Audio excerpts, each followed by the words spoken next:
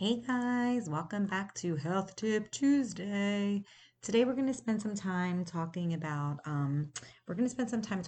inflammation. I feel like inflammation is something that, that is like in the news media and people kind of pop it off their brains and say things about it, but what does it really mean? So we're going to just kind of talk about inflammation, what the causes of inflammation are, and then just talking about foods and ways that we can decrease our inflammation by the foods that we eat. So, when we're talking about inflammation, we are talking about this protective response that your body is having to something that can harm you, right? So, that means that all the white blood cells in your body and all the things that are meant to protect you, they work really hard to protect you from something that's trying to hurt you, right? So, inflammation can be acute or inflammation can be chronic.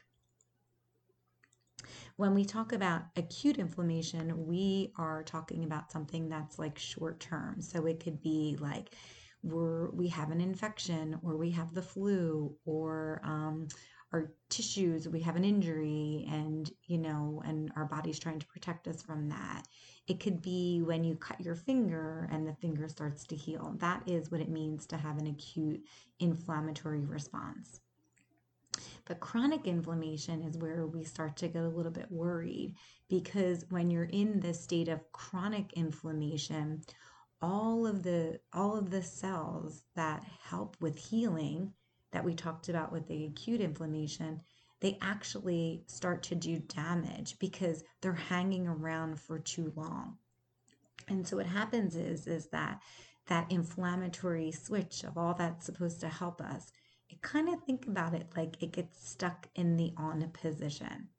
And so, with chronic inflammation, the reason why that can be concerning is that, it's becoming more and more widely accepted that when our body is in a state of chronic inflammation, it can it can help um, play a role in diseases and disease development. So at this point, chronic inflammation has been associated with disease conditions such as heart disease, diabetes, cancer.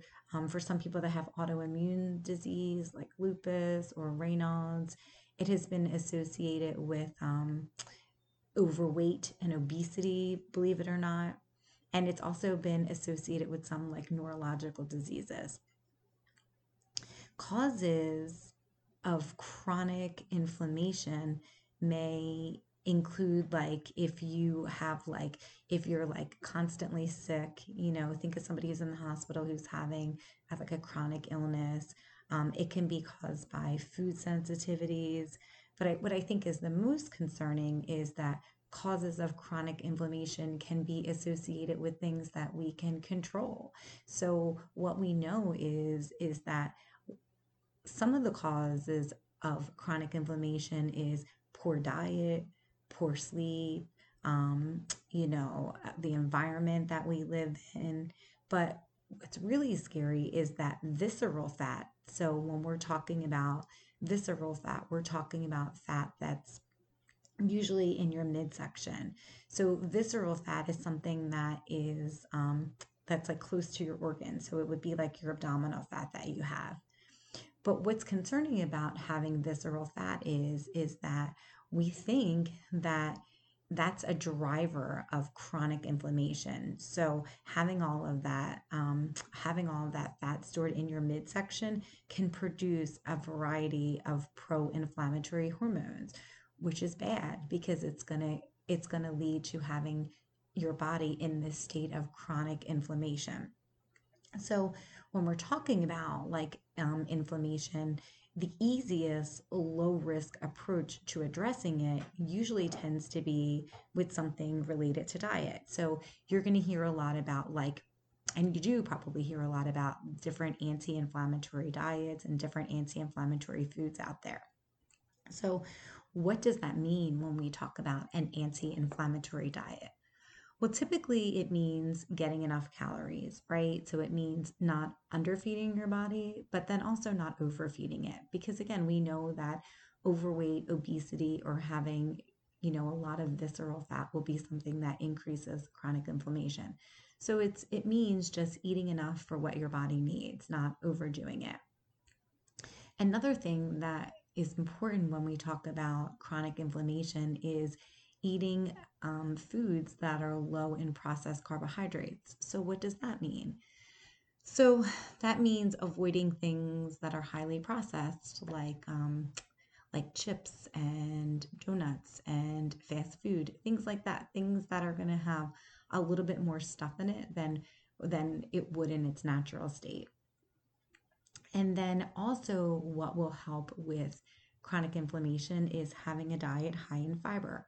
So, a couple weeks back, I did an episode all about fiber. And so, if you really want to dig into that, go back and listen to that episode. And I'll also put a copy of that in the show notes. But when we're talking about fiber, we're talking about things like beans and whole wheat breads and pasta and cereal. All of those things are going to help you decrease your risk of inflammation. The focus is to have foods high in mono and polyunsaturated fats. Oh my gosh, what are they? What does that mean? Well, this means like chia seeds, avocados, walnuts, olive oil. And then also making sure that you're getting enough foods that are high in omega-3 fatty acids.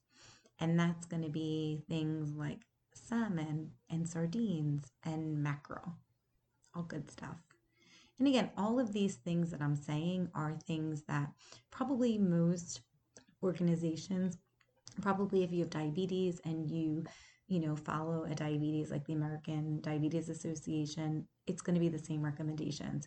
If you have heart disease and you follow the American Heart Association, it's going to be all the same recommendations, because this is just one of the things that all of us would help all of us in terms of having a healthy lifestyle. So we've talked about adequate calories, eating foods that are low in processed carbohydrates, eating foods high in fiber, high in omega-3 fatty acids, and mono and polyunsaturated fats. And then lastly, we're going to talk about foods that are high in antioxidants.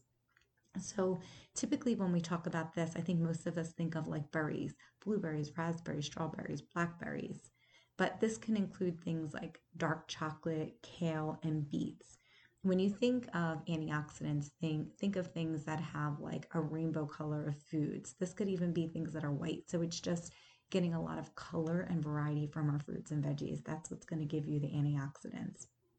And why antioxidants are important is that when cells are damaged in our body, which is what happens with aging and all different kinds of reasons, these cells start to form free radicals, and free radicals are really harmful to our body. But antioxidants come in and they protect you from free radicals. So again, just another reason why eating a diet full of fruits and veggies, it's just another benefit to you. It just kind of helps keep your body really healthy. So when we're talking about a diet that is like anti-inflammatory, we're talking about having about like most of your diet being based off of some kind of plant-based foods. So that's eating things like all that we talked about, and then not eating a lot of animal products like red meat and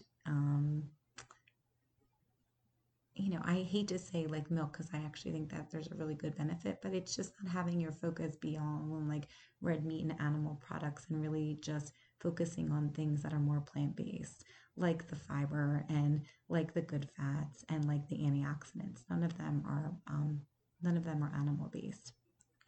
So, by reducing your intake of processed foods and replacing them with colorful, whole, plant-based foods, these are all the things that are really going to help you in decreasing your risk of inflammation.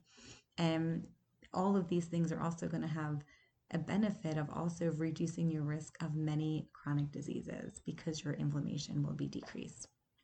So That was my episode today based on inflammation. I think I do have like a handout that talks all about inflammation and foods that meet the criteria for an anti-inflammatory diet. If that's something that you would want, just send me a DM in Instagram.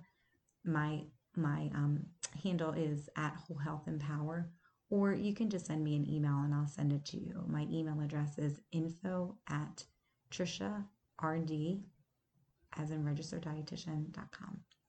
So thanks so much for listening today. I look forward to seeing you back here next week. Take care and be kind.